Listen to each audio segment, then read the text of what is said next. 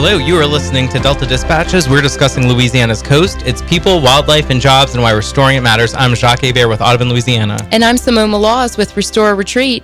It's early. We are coming to you early. It's early. Because of the Saints game. Yes, Who indeed. dat? Who dat? Can you believe it's BJ is in BJ's studio ready. with He's his been ready. hat on, his Saints hat on. I cannot believe it's almost football season. I'm really excited. So my husband is a Saints season ticket holder, and we're talking, and I was like, oh, well, the Saints game's on tomorrow night. He's like, what are you talking about? And I was like, hello. And so he's like, I still haven't seen anything about the Saints being on. And I'm like, hello, all the news people are there. And so it really snuck up on us this year, but then I started to see some of the... Because it's away at first, but next week they're home, and then they're away again, and then home again. Yes. BJ's Cool. nodding. Very BJ exciting. is our Saints expert. Well, here. do you think this is the year? I mean, I think Drew Brees has one more in him. He's got to, right, yeah. BJ? And not one more Super Bowl, or Yeah. just one more yeah. Okay, yeah, okay. let's whoa, you took this to a really dark place all I of a just sudden. meant like One more season. No, One we're more talking season. Super Bowl. Yeah. Okay, This but is let's it. not jinx Sure. it. Okay. Yes. We just jinxed it, Anyway. I'm sure. Way to go, Jacques. Okay, way to go. So what's up? Not much, I'm actually going on a field trip tomorrow. Shocked.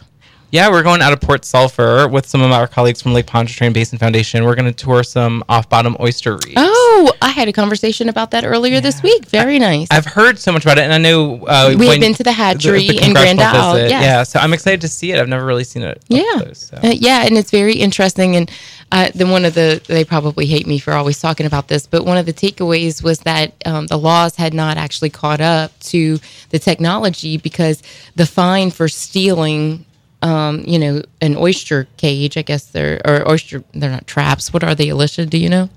Oyster cage. basket. Yes. Anyway, it's like $50 or something like that. Well, it's hard to do when they're on the ground, but now that they're off bottom, it's much easier to steal. And the value of what's in that is way more than the fine. And so, but that was just an interesting discussion about how, we have these technologies and we need policies and laws to catch up with it in the restoration world. Yeah, we're seeing that. I mean, the it's almost like the technology and the issues are evolving so fast that you need to evolve. Yeah, very interesting. Tomorrow is a big day for Restore Retreat. It is. While you're out partying it up, apparently eating oysters. A friend of mine used to have a sign in their shed that said, eat oysters, love longer. So I'm going to get you a mug that says that. But so Restore Retreat's actually handling our business, and we have our annual meeting at Nichols. You may know that we're housed on Nichols campus, have always been housed on campus. And so we have Leah Brown from Chevron coming in. Chevron has been a longstanding supporter and partner with Restore Retreat. They make these field trips possible. And they're also supporting an initiative that we're doing in Terrebonne Parish later this fall, where we're bringing in every Terrebonne Parish 10th grader to the technical school and introducing them to coastal careers. That's so awesome and so important, whether you are... Well, now that I know that you have experience dealing with mass groups of children, you will have to come. The summer camp where I had 70 summer campers in ages 3 to 17, I managed it and I actually enjoyed it. So, you learn things about yourself. Well, look, we have 1,100. Ooh. Yes. And so, but what better place? I grew up in Terrebonne, obviously, but so much work can happen there and will happen there in the next couple of years. We want these kids to know that there is a workforce out there that they can, help build Louisiana's coast. Yeah, and I know Restore Retreat has done a lot in that realm and just getting that message out, in various ways. But it's so true. I mean, there's so much opportunity. We want, whether they're high school, college. We had Lindsay Cooper on last week to think about the future opportunities here in Louisiana, that you may not have to go out of state to pursue that career. Yeah, in the technical colleges and Nichols itself, they're very interested in knowing about all of the work and how they connect their curriculum to the future and what's going on here too. Cool. So, yeah. And then next week, there's a CPRA meeting in Baton Rouge next Wednesday. Yeah, House Committee Room 5, which means that it also will be, they Facebook Live it, but they, when it's at the Capitol, they live stream it on the legislature's page. So no excuse to miss it. They just announced that they had a new board member appointed from Plaquemines Parish. And there's a Governor's Advisory Commission meeting coming up, a finance work group that's going to talk a little bit about the financing. Anything else going on?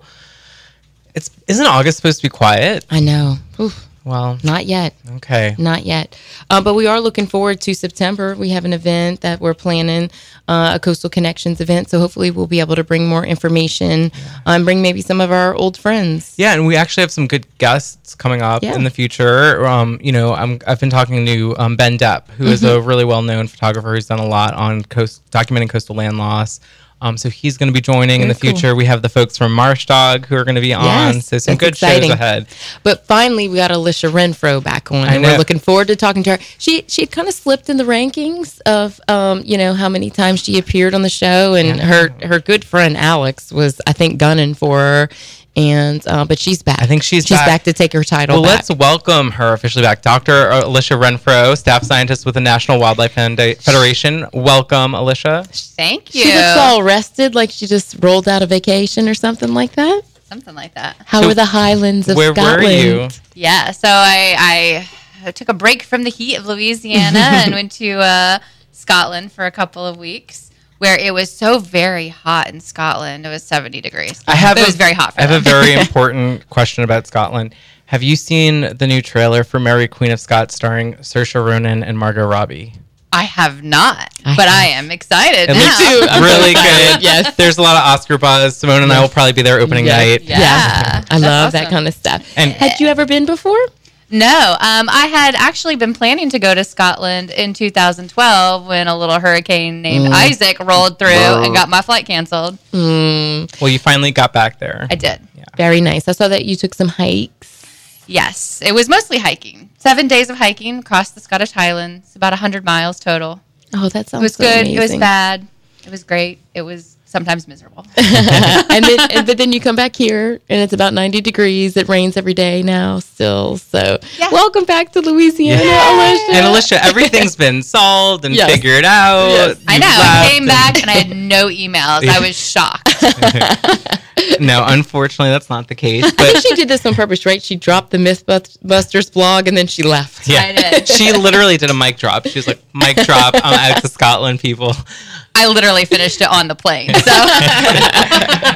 Well, speaking of the Mythbusters blog, so it's also known as The Mississippi is Our Greatest Force for Building Land. And it's on our Delta Dispatches website on MississippiRiverDelta.org. Really great, interactive, visual blog. Why did you write this blog, Alicia? So recently, it's come to my attention that there's been a lot of discussion of science, but talking about it and misapplying or misinterpreting what some of the science says. And I think it's easy to get confused about what's out there and what it really means. Not to bag on my fellow scientists at all, but we're not the greatest communicators at times. And so I really wanted to just kind of like take a real look at what was going on in the science, what is it telling us, and really kind of try to dispel some of what I think is misinterpretation of what's out there. Yeah, I mean, that's so important, right? Because something as simple as where a study is conducted or the amount of, variables you put can have huge, profound impacts. Mm-hmm. And a lot of the people that are working in coastal, I mean, there's so many coastal scientists, right? But then you have people, journalists, others, policymakers who are trying to interpret that science. Mm-hmm. And if they don't understand the context in which the science was done, it could be easily confused and misrepresented. Oh, definitely. Scientists, like when we put together studies, they're trying to ask a very specific question, and that might not be broadly applicable in some ways. Like it means a very specific thing in a very specific place. Right. And I mean, as we know, our coast is incredibly dynamic. It is very, just different depending on where you are. The projects that are being put forth are very much, there's no one size fits all project. And so it's complex. So we definitely want to get into the content of the blog, maybe bust some myths. We're about to head into a break, but when we're back, we're going to talk more about this. And Alicia's blog, The Mississippi is Our Greatest Force for Building Land. Indeed. There was actually a story that came out in Engineering News Record today about sediment diversions, basically saying that sediment diversions are, our saving hope. So anyway, we'll be right back on Delta Dispatches. You're listening to WGSO 990 AM, always available online on deltadispatches.org.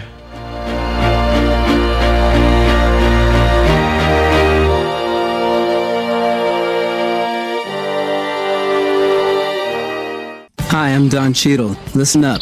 I want to talk to you about something important, the Environmental Defense Fund. EDF isn't like some of the other environmental groups. EDF works together with those on both sides of the issue. Despite all the fighting in Washington, EDF has found ways for both parties to support real progress that has made our air and water cleaner and the products in our homes safer. So not only can our planet prosper, so can our future. Go to edf.org to see how you can help.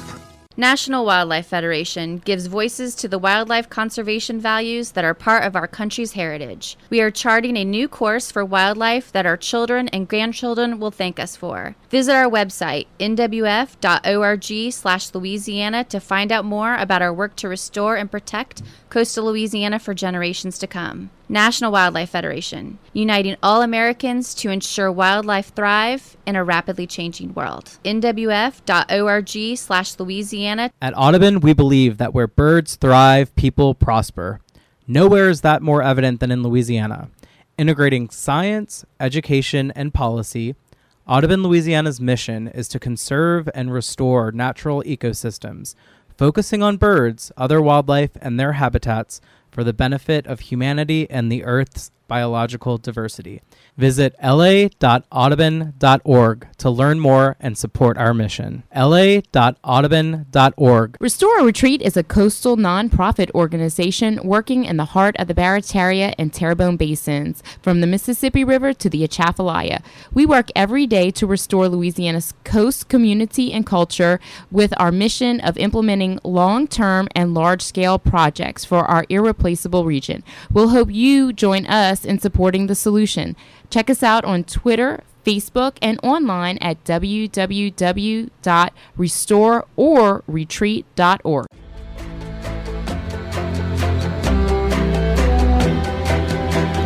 And we're back. You're listening to Delta Dispatches, coming to you live earlier than usual because of the Saints game. I'm Jacques Hebert with Audubon, Louisiana. And I'm Simone Malaz with Restore or Retreat. And we have a lot of avid listeners, but we also have avid guests. Love her. And so we are so excited to have our number one avid guest, Dr. Alicia Renfro with National Wildlife Federation. Twitter at Alicia Renfro. Yes. Yeah, she's active. She's a good one too. I love Alicia's tweets.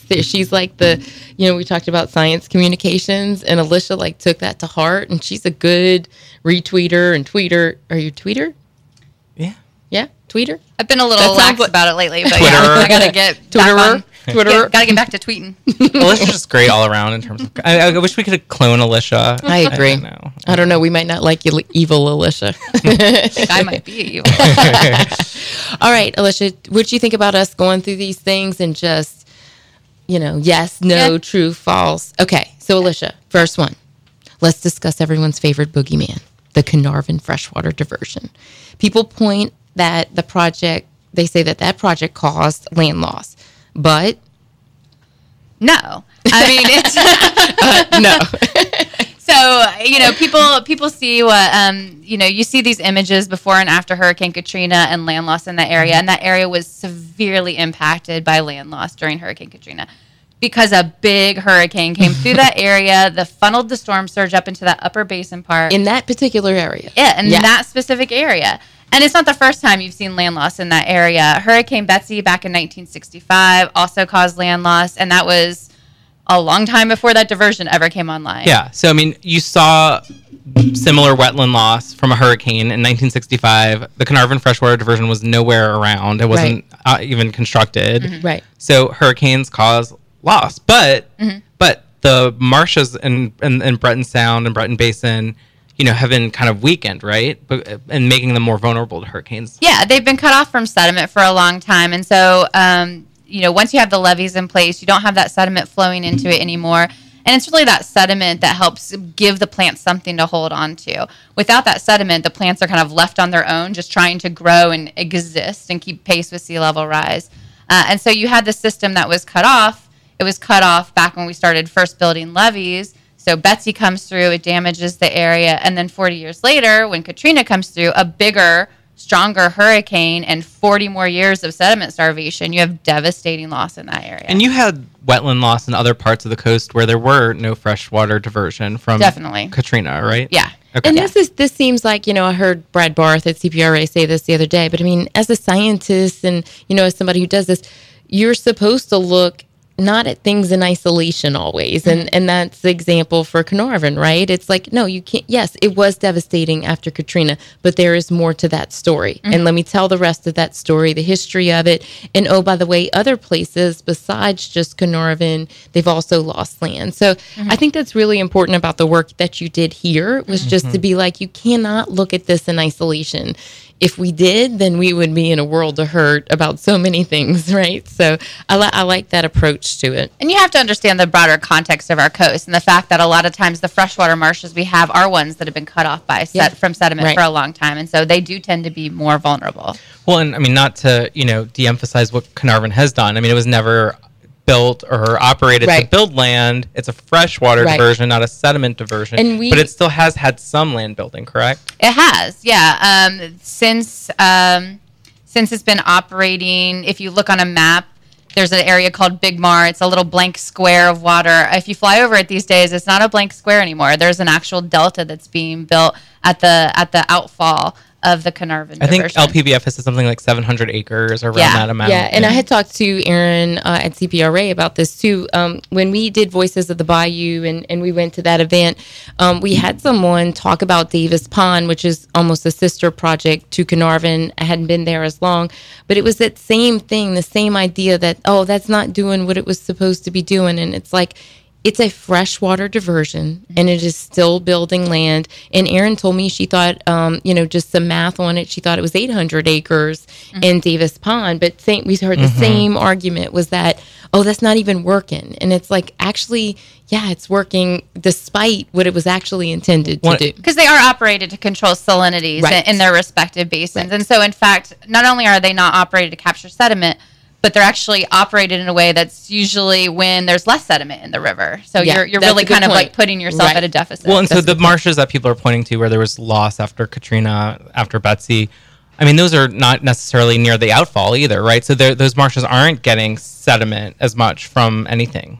Right, because there is sediment that comes through Carnarvon and into the Big Mar area, but it doesn't get spread out in a large area. And so those marshes are still without sediment, even though the Carnarvon diversion is bringing some sediment into the system. Hence the need for the Mid-Breton and Mid-Barataria sediment diversions. Right. Yep, get that sediment back out there, start building new wetlands, start making stronger wetlands. You can almost say it's the sediment stupid. It is. That's your new mug. I have a new mug. Eat oysters, love longer. All right. Well, I mean, other benefits, right? We had Larry Reynolds, who's with Louisiana Department of Wildlife and Fisheries, present to us yesterday, and he was talking about waterfowl and tracking waterfowl over time and kind of their population health. One of the things he did say that was super interesting was, after the oil spill, they ran the diversions, Carnarvon and Davis Pond, at full capacity to try to flush the oil out. But at the same time, after they did that, the area was inundated with waterfowl. You had birds just flock to those areas because they had created kind of SAVs and other kind of ecosystem that benefits birds, right? Yeah, but basically, you had vegetation. The ducks like to eat, come in. You had nice shallow water areas, which ducks really prefer. They if you build it, they will come. They moved into that area. And think about how quickly, too, that happened. And that was kind of an accidental result. Yeah. Well, when I've gone, I mean, we've all kind of taken tours of these areas, and it just feels alive, right? Yeah. There's gators, bugs, birds, you hear it. It's noisy sometimes. It is. Everything's buzzing around you. It is very fun.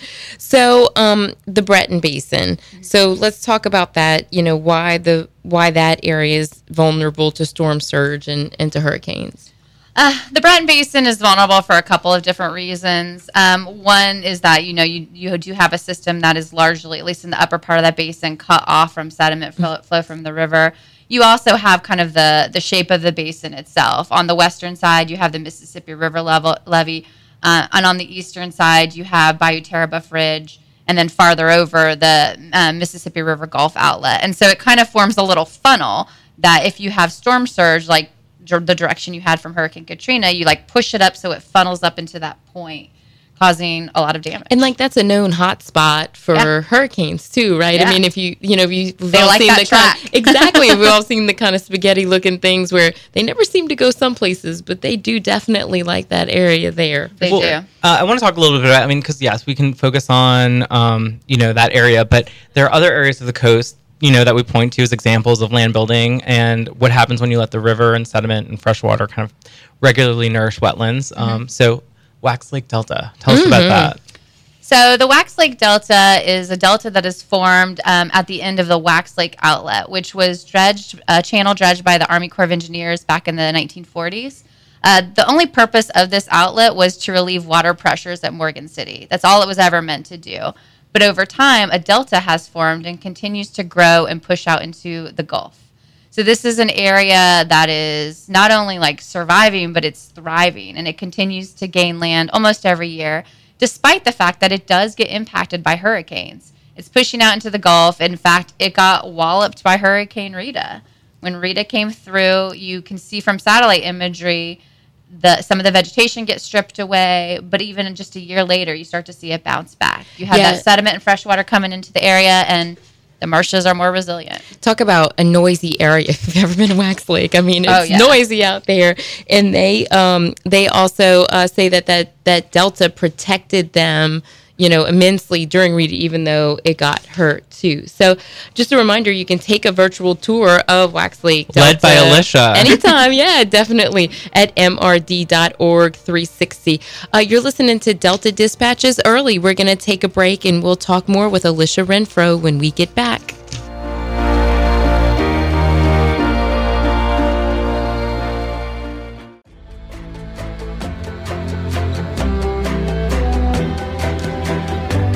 Hello, you are listening to Delta Dispatches. We're discussing Louisiana's coast, its people, wildlife, and jobs, and why restoring it matters. I'm Jacques Hebert with Audubon, Louisiana. And I'm Simone Maloz with Restore Retreat. It is not the Wine and Spirits Show. Unfortunately. Or maybe behind the scenes, it's the Wine and Spirits Show.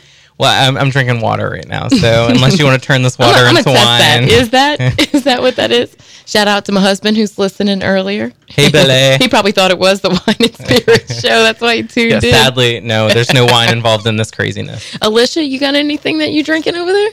Nope, I think I'm good.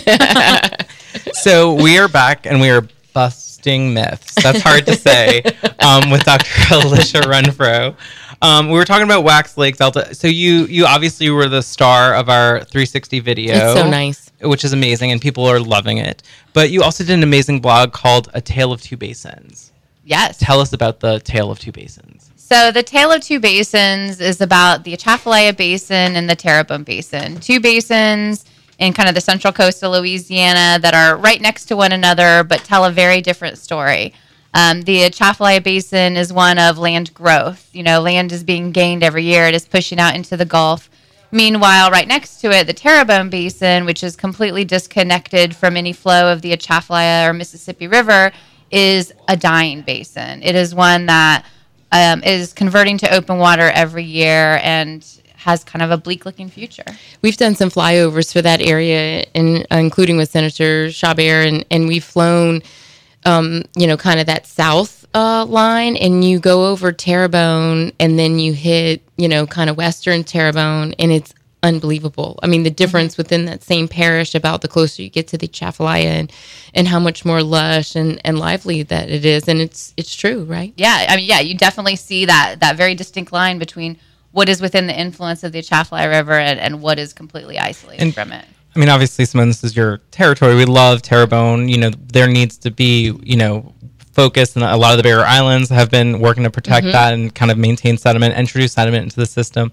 But it's such a stark contrast that's why we pointed out, right? Yeah, and we actually have another blog about Whiskey Island, and it features the parish president from Terrebonne, Gordy Dove, talking about they just completed Whiskey Island, but there's another project planned for that area that we work on called Increase Atchafalaya, and that is to move more fresh water. It's a diversion, but it's back to a freshwater diversion, just because that plumbing in Terrebonne needs to be reworked. And the story is different because bringing in the fresh water from the Atchafalaya could prevent the loss of thousands of acres. And so again, that is a little different. When we talk about sediment diversions, we talk about building land. And in this case, Increase Atchafalaya sustains what we already have. Yep. And so that's important. And that's kind of a freshwater and sediment discussion, right? Yeah. Freshwater can save what you have and sediment builds it back. Right. Fair. Yeah. That's a myth. I just busted. Good job, Simone. So, continuing on the tale ofs, there's also a tale of two banks, right, on the Mississippi in Plaquemines Parish, the East Bank and the West Bank. And we're not talking about high school football rivalries. There's some other differences going on the East Bank and West Bank. What are those? So it's kind of remarkable. Again, if you do a flyover, get a chance to see it from the air, as you move down the river, you start to see a big difference. On the east bank of the river, you actually, once you hit the Bohemia Spillway, Mardi Gras Pass, and further down, you actually have the river regularly flowing into those areas, bringing sediment and fresh water, and you see green, lush, solid-looking wetlands. On the western side of the river, however, that is completely cut off from the river itself. You see the wetlands disappearing almost up into the back levee. There's nothing there, and what is left is in pretty poor shape. We had a chance to go down there last week. We talked about it on last week's show as well. We probably took up too much time talking about Rocky and Carlos's, but I did have a chance to go down there. First time that I had been south of Carnarvon and went to where little Jacques played on the playground.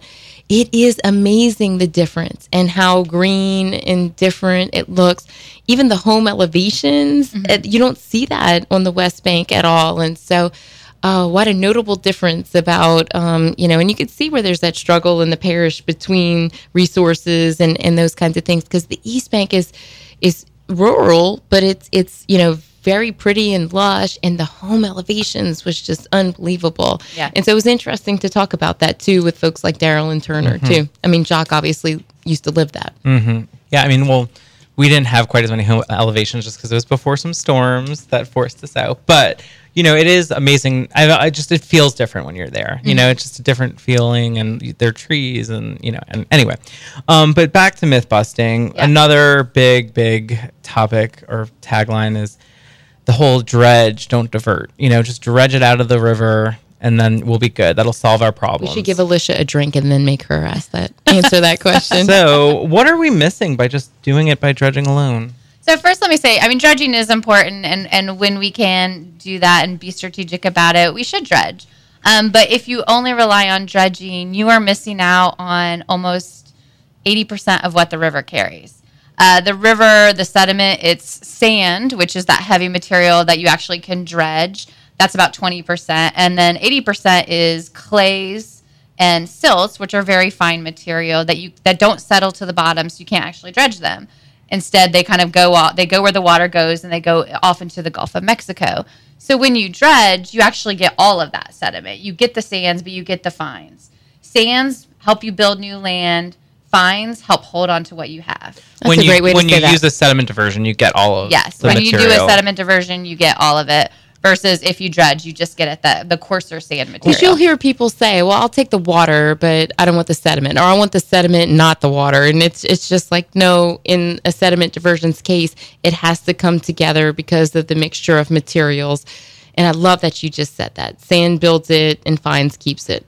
Yeah. Well, and also, the water and the nutrients, like we were talking about with Terrebonne, right? Like you need some of that to maintain once it's there and once it's built. And so with a marsh creation or dredging project, you pump it, which is costly. You build marsh, but then if you're not giving it regular sediment input or fresh water or nutrients, it still subside. It's going to subside just, like with the land that we have now. So these things can work together. You can do dredge and do marsh creation, but then you need a sediment diversion in place to help keep it there for the long term. Yeah, the Ecological Society of America is here in town actually all week. They have 3,500 folks. I got a chance to speak to one of the groups yesterday, and we had that discussion about, we need things to build the land now, like marsh creation, but we also need something to sustain that, right? And to me, sometimes it's a money issue to protect our investment that we're making, but it's about returning the system to the way it was, because if you don't, then you're just going to be in the same jam that you were before. The land's going to subside, the water's going to rise, and so. But you'll have no money and right nothing now to show you're for out it. of money, right? So that's to me kind of the picture that we tried to paint for them too. Yeah. about if you don't change it, then, it's just like life. Yeah. The same thing will happen again. So I talk about this all the time, but I love it. It's a cool story.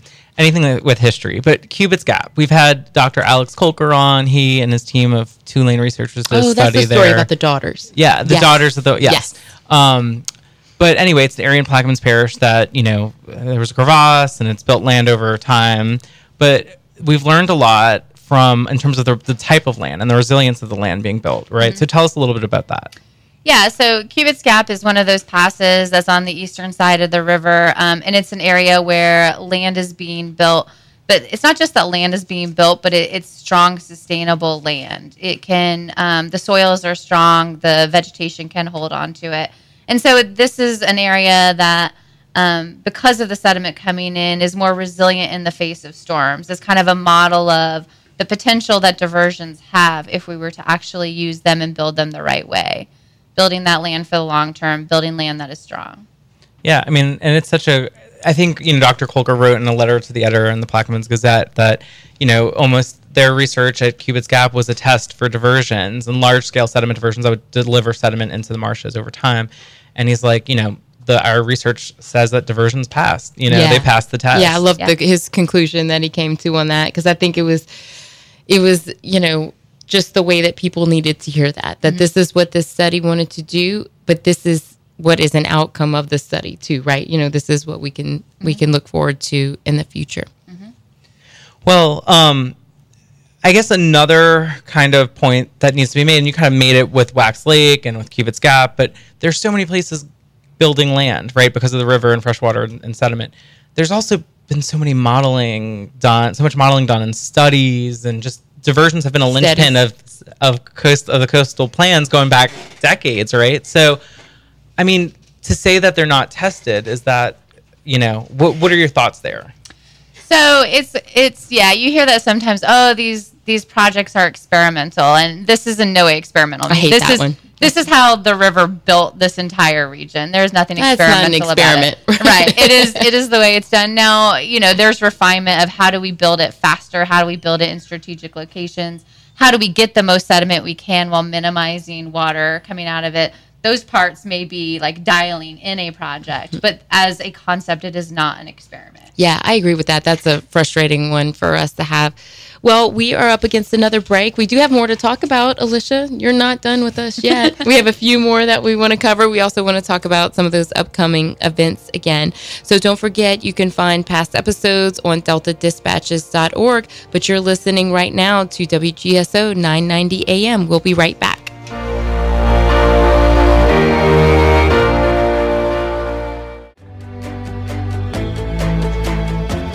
And you're back. You're listening. We're listening to Delta Dispatches on WGSO. It must be the eucalyptus.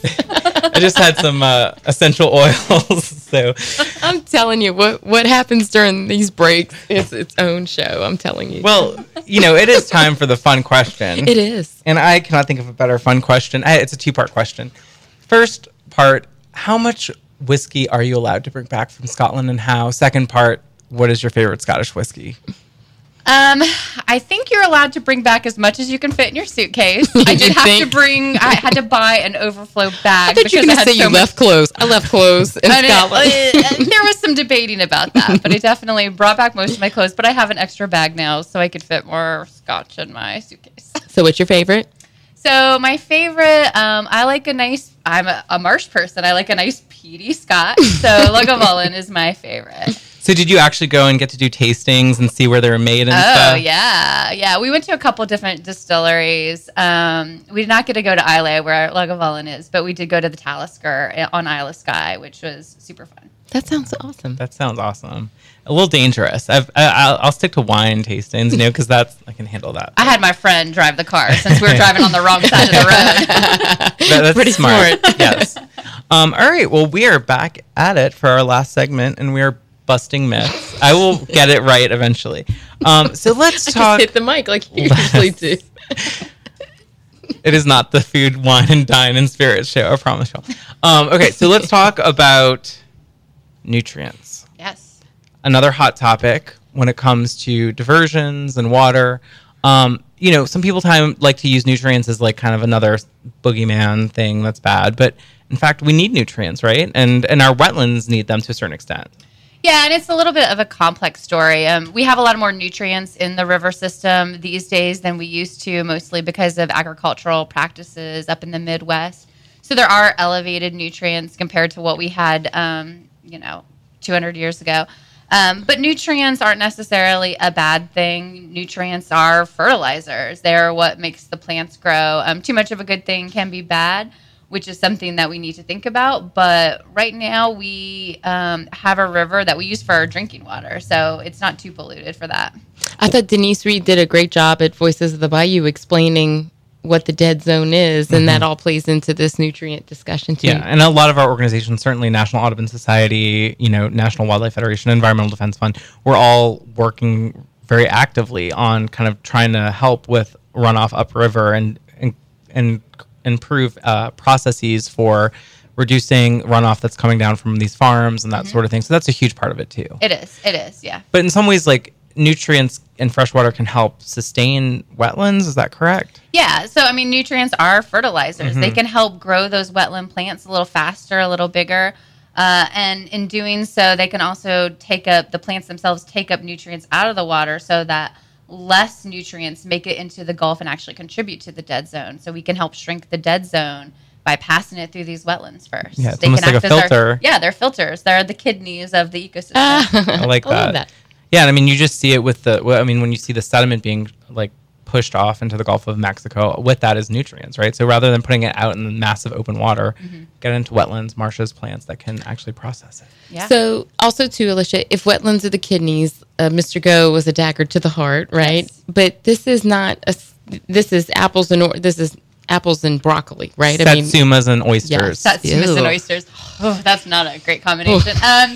Yeah, so the Mississippi River Gulf outlet, this is, I can't, off the top of my head, I can't remember, like 50-mile long navigation channel built in the 50s and 60s.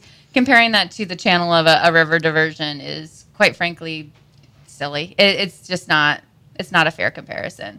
River diversions are built into the river levee so that you can manage things better, so that you actually have the flood protection from hurricanes as well as river floods as well. So it's completely different. One is a massive channel for navigation and huge, deep draft ships. Right. The other is a channel for restoration that's going to build land. Yes. One of the things Let's call a spade a spade. Yeah. Or Joni Tuck would say a spade a shovel.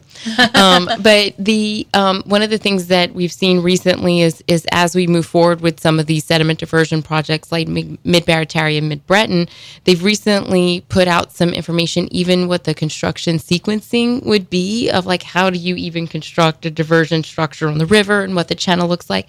Seeing that process makes you really understand this is not a Mr. Go. This is something that's totally different and so thought out and, really an engineering marvel to a lot of degrees about how they do it. And so you get that it's not just this deep draft, single shot channel somewhere. Right. Mm-hmm. So that's been helpful as the project evolves to be able to see things like that construction sequencing. It's also pretty amazing to think about how they will build that and how many people will build that and what the economic impact of that will be to wherever it's being built. Yeah, definitely. Very cool. Awesome. Well, what else is going on, Alicia, now that we've busted all the myths? Some non-coastal myths you want to bust? Congratulations on your new house. Oh, thank you. Thank you. It's almost like I live there. I still have a few boxes. So let me just get this straight. She dropped this blog, bought a house, and then left the country? No one was suspicious and about imported a case of Scottish whiskey. Right. Yeah, at least she came back home with a whole bunch of booze. Well, now she's got a big house note and some questions to answer, right? All right. Mm-hmm. Yeah. Very good. Well, thank you so much, Alicia. As a reminder, you can go online, MississippiRiverDelta.org. Check out our blog for Alicia's blog, Myth-Busting blog. The Mississippi River is our greatest force for building land. Also check out A Tale of Two Basins. Also check out the Coastal 360 video, MississippiRiverDelta.org. Eric Johnson's 360. Whiskey Island, right? You can read about the Tale of Two areas, and then two basins, but then also about Whiskey Island, and then go see them almost in person in the 360 videos. So don't forget that you're still on a beautiful video for Walton and Happy Johnson. Yes, we hope to have Happy on Yeah, we soon. would love to have them on. Those have been beautiful videos telling great stories. And so CPRA next week. Yeah, and good luck tomorrow, Simone. I thank know you. I'll be thinking of you while I'm on a boat touring oyster reefs and potentially eating oysters after. Well, I hope you eat a satsuma while you're at it. It's not season. Although my satsuma tree is really like looking good, so I'm like, oh, it'll be the first year it produces. So maybe we can bring satsumas into the studio and we can make it the Delta Dispatches satsumas edition. My little girl calls them zatsumas, and I just can't correct her. It's just so funny. So, yes, thank you for the shout out. Restore Retreat's annual meeting tomorrow while you sun and eat oysters, and CPRA next week, Finance Working Group and Governor's Advisory Commission. The Mississippi River Commission is also coming down on their low water inspection trip. They do this every fall, the 19th through the 24th. They're going to have a public meeting in Morgan City, where they have Major General Richard Kaiser, who's the president of the Mississippi River Commission. They go up and down the river, which is pretty amazing, talking about runoff and some things like that. So they hear from lots of different people on the river. And then they end it always here. This time it will be in Morgan City. Anything else going on? That's a lot. Yeah, we'll definitely keep you posted on stuff that might be coming later next month, as well as we look forward to bringing you some new voices to Delta Dispatches in the weeks ahead. But always go and catch up. There's so much great content out there. DeltaDispatches.org. Download some podcasts before a flight or a long drive. If you're out fishing, you want to run on your treadmill. Somebody told me that they mowed their grass and listened to There you go. There's no shortage of opportunities to listen. Thank you again, Dr. Renfro, for at being Alicia on. Renfro. Yeah, follow On her. Twitter. And of course, we have to give a shout out to our saints, Hudat and bless them boys. Bless you, It's all starting. This is the season. I feel it. Bless you, boss. All right. Thank you for listening to an early edition of Delta Dispatches. We'll be back next week. At a regular time. At a regular time, yeah. Have a good evening, afternoon, and go Saints.